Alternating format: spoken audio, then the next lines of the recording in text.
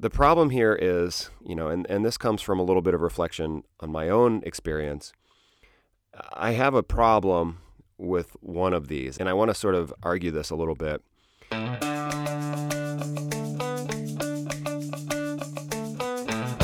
Hey, welcome to episode 21 of the FitLife Formula podcast. My name is Brian Sippitz. I'm the founder and CEO of Advantage Strength in Ann Arbor, Michigan. At Advantage Strength, we help people from ages 35 to 65 to live more, play more, and feel stronger than ever before so that they can stay active with their family and friends and get back to doing the things that they love to do. This show is sort of an extension of what we do at the gym, and this is a show that's specifically for the members of Advantage Strength and anybody else who wants to live a more active life, stay active with their family and friends, and do the things that they used to do. It can be really frustrating once you hit 35, 40 years old and you start feeling those physical declines. This show is specifically for anybody who's starting to feel that way, and we're going to be tackling topics about how to keep yourself motivated, how to keep yourself healthy, and how to keep yourself moving for as long as you want to be active. So today there's no guest with me. There's just one thing that I wanted to address, one topic. And I think this is something that came from, I was out on a walk and tend to do a lot of my best thinking on a walk.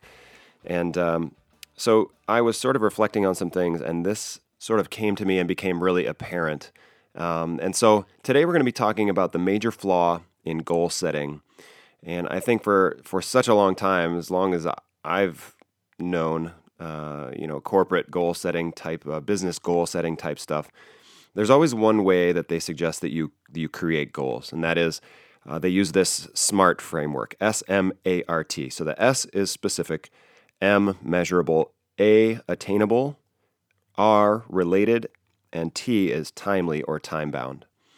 And so the idea here is that when you create a goal, that not only you're saying, well, I want to do this, you're also making it so specific that you should be able to say, like, check the box. Did I do it or did I not do it? And so something like get better at hockey wouldn't necessarily be a very specific goal, because what is better? It's sort of tough to measure that. Okay, so that's specific. You want to know exactly what you want to attain, what your goal is, with a number or a level or something. Measurable, some way to say yes or no. Did I accomplish this goal? Attainable, you want to pick something that is within the realm of your imagination, I guess. If you said, within 3 years I want to be a leprechaun, that may not be attainable for you. And then related, something that's related to your field, related to, the direction that you want to go. I've never really understood that one. I think they just needed an R to put SMART together. So I've never really understood that. I don't know why you would chase goals that are not going in the direction that you would want to go, but I'm not the one who came up with it, so I can question that, I guess. And then time-bound or timely. This I get, so by the end of the year, I want to blank, right? And then when it comes to the end of the year, when it comes to December 31st, you can say, have I met my goal or not? Okay, so all these things sort of work together to be a framework for you to set effective goals. The problem here is, and this comes from a little bit of reflection on my own experience. I have a problem with one of these, and I want to sort of argue this a little bit. I have a problem with the attainable part, where it says that your goal should be attainable. / realistic. A lot of times you'll see, attainable / realistic in that. And so my issue here is, and this stems from, like I said, one thing that came to me while I was out on a walk. And I had one of those moments of clarity about, my playing career.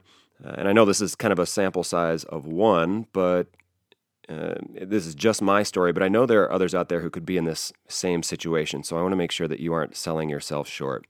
Whether it's a fitness goal or a career-based goal, whatever kind of goal you're setting or whatever you have in mind for yourself, I would like to argue to leave attainable out of the goal setting process.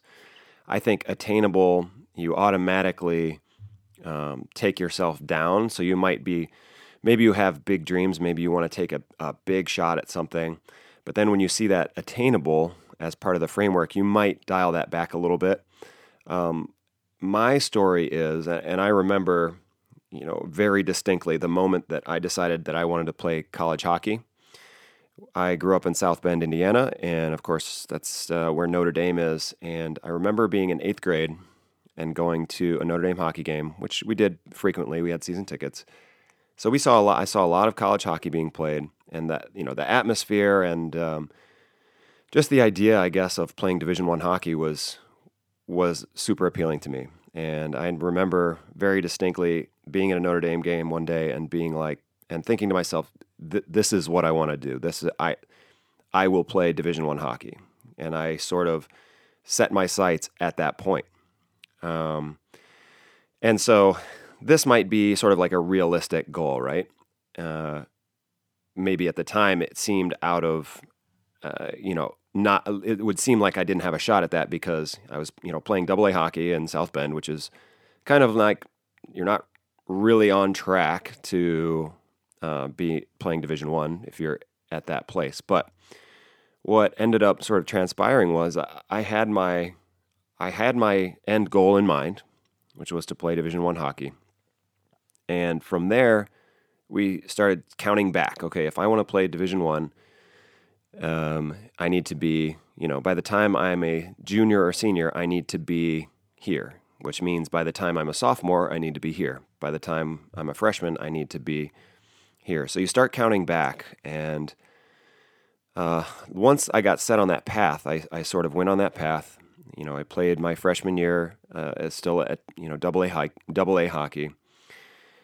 Exposed myself to as many camps and tryouts as possible. Didn't actually make any of them. But at that point, it was still about just getting the exposure and learning to play with better players. Then kind of the biggest move for me was my sophomore year in high school. I made the decision to go away to school, so I went to a boarding school.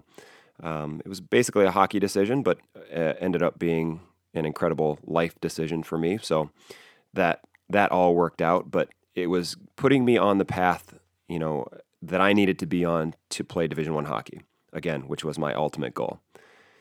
And, fast forward through 2 years, three years at boarding school and, multiple tournaments, playing at different levels at that school. I think because of my size, if we haven't met, I'm 6'7" and was a reasonably good skater. And I think there's a lot of teams that are willing to take a chance on that, just in case I pan out. So fast forward through a year of basically varsity level hockey and then 2 years of prep level hockey. And finally, senior year, got my opportunity to play Division I hockey. And so I went to Miami University, played Division I hockey there on scholarship, which was ultimately my goal, my dream. I was literally living my dream when I was in college. One bonus that happened while I was in college, I was drafted to the NHL, and the way it works in hockey is if you're in college and a team drafts you, it's based on your birth year. So my freshman year, I was drafted, and then that team that drafts you has 3 years to do something with your rights as a player. So usually they'll let you finish out your college career, unless you're like a superstar, which I wasn't. They'll let you finish out college, and then they'll sign you after that. So it's usually 3 years. You get to finish up school, and then once you finish up school, they'll sign you from there. So lived my dream for 4 years, had the bonus of being drafted to the NHL, which is great, and I think had I had my sights, I had my sights set basically only on college hockey. And so that for me, I was like, I won, I did it, I reached my goal. The thing that I failed to do, I think, was kind of go back through and reset some goals, or at least visualize myself in another role or taking another step. Because what happened was everything else from that time ended up being bonus.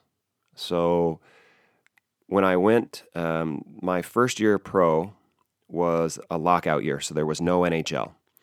And so that means, a good handful of NHL players sort of trickled down to the American League, which is the league that feeds the NHL.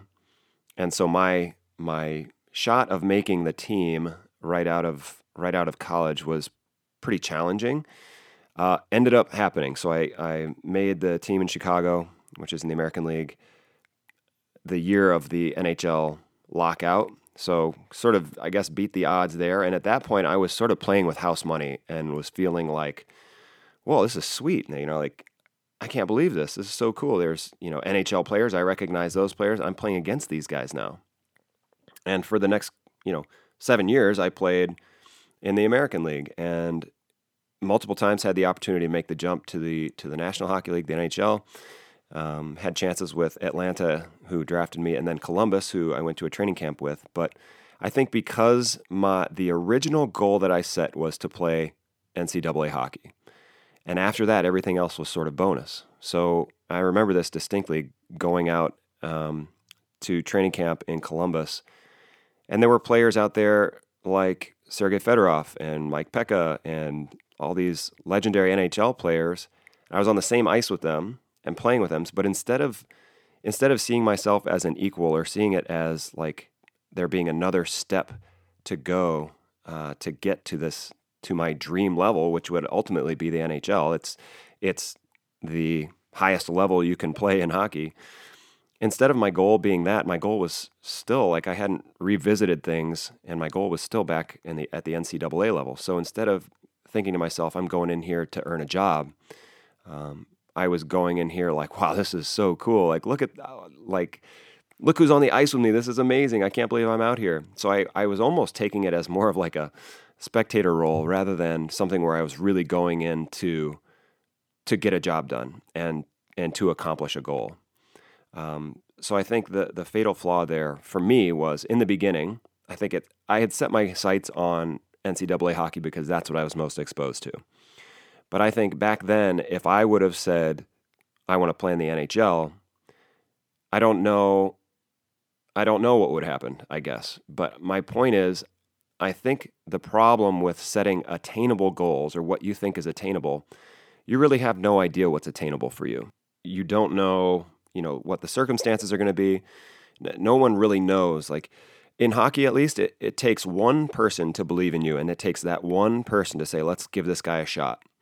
And I think I had that benefit of the doubt, and which is the reason I was able to stay in Chicago for so long. But it takes one person, and I would assume it's the same in, especially like, think of something like music or comedy or some sort of performance where one person, if the right person hears you or sees you, then your circumstances have changed dramatically. So to create a goal that's attainable, you don't know what's attainable for you. So why not set it at your ideal level, like where you absolutely 100% want to be, regardless of whether you think it's attainable or not. Because then you don't have to readjust. You don't have to readjust your sights and come up with a new goal. And so I think that's my biggest problem, is that when you have a goal that you think is attainable, sometimes you underserve yourself. And I think I did that to a certain extent, but I don't want you to make the same mistake where you underdo it. I mean, it could be anything. It could be a weight loss goal. It could be a performance goal. Like, I want to be able to run a half marathon in, the next 2 years. So, maybe that seems attainable. Maybe that seems unattainable to you. But if it's what you want to do, just set that goal. I think some of the best advice here comes from Ari Weinswag at Zingerman's, and they teach a visioning course. So instead of like really goal setting, they teach a visioning course, which encourages you not only to like use the words and use that framework, or not just to use the framework, making things specific and measurable and attainable, related and timely, but they teach it in a way where it's almost like a story that you're telling yourself, and that story has emotion. It does have kind of time limits, and they're famous. They're famous for their Zingerman's Vision 2020, And so theirs, I think, was like 7 years out when they created it. But they encourage you to put in as many details, as many feelings, as much emotion as you possibly can as you're writing this thing out. And, of course, theirs is like 9 pages long, but you can do it with really anything in your life. So instead of setting goals that just seem to be words on paper, and especially goals that are attainable, think about creating a vision for yourself, a vision of what it looks like to be you in the future, what it feels like to be you in the future, the thing that you're looking to create or the task you're looking to accomplish. Picture yourself accomplishing that task, what it looks like to have accomplished that task, what your life is like, what a day looks like for you. As much detail and as much feeling as you can put into that, I think is just a much richer way to create sort of your future rather than setting goals and especially attainable goals. So I know that that's a personal story, but I share it with you not because I think my story is that interesting, but because I don't want you in the future to set yourself up to reach an attainable goal. Or at least if you do reach that attainable goal, I want you to be able to regroup and set another goal. But I think the vision is the way to go here. If I had, back in the day when I was in 8th grade, if I had pictured myself as an NHL player, there's no doubt in my mind that it would have happened. I was in a pretty good spot, but lots of other things happen in a hockey career, but I won't go into those. But I think the reason that I didn't end up there is because I set my goal too attainable and didn't readdress it once I got there. I was just kind of kept getting bonuses out of it and wasn't really driving forward anymore. So keep that in mind. I feel like that's sort of the fatal flaw or the major flaw in just plain old goal setting. I think it lacks emotion. I think it's too down to earth. If you want to do something, you have no idea what is going to transpire, what can happen, what you can do, unless you set your goals. I want to say, oh man, I could be screwing this up, but I want to say it was in Good to Great, where they talk about big, hairy, audacious goals, B-HAGs, big, hairy, audacious goals. So set goals that are higher than you think you can attain, and you never know what happens to help you get there. So I hope this has helped you reevaluate some things and take a look at it and make sure that you're setting your sights on great things because you're worth doing that. Thanks for listening into my story here, and I think this is about as personal as it's going to get with this. So anyway, until next time, be sure you're living the FitLife Formula. That's 3 days a week of something you love to do, 2 days a week of strength training, and 1 workout that just sucks. We'll talk to you next week. Hey, sorry for the anticlimactic ending. I did take a look at that quote. The B-HAG, the big, hairy, audacious goal, is from Built to Last by Jim Collins. So I wanted to make sure I cleared that up and did not give credit to Good to Great, but as Jim Collins Built to Last. So thank you. Have a great week.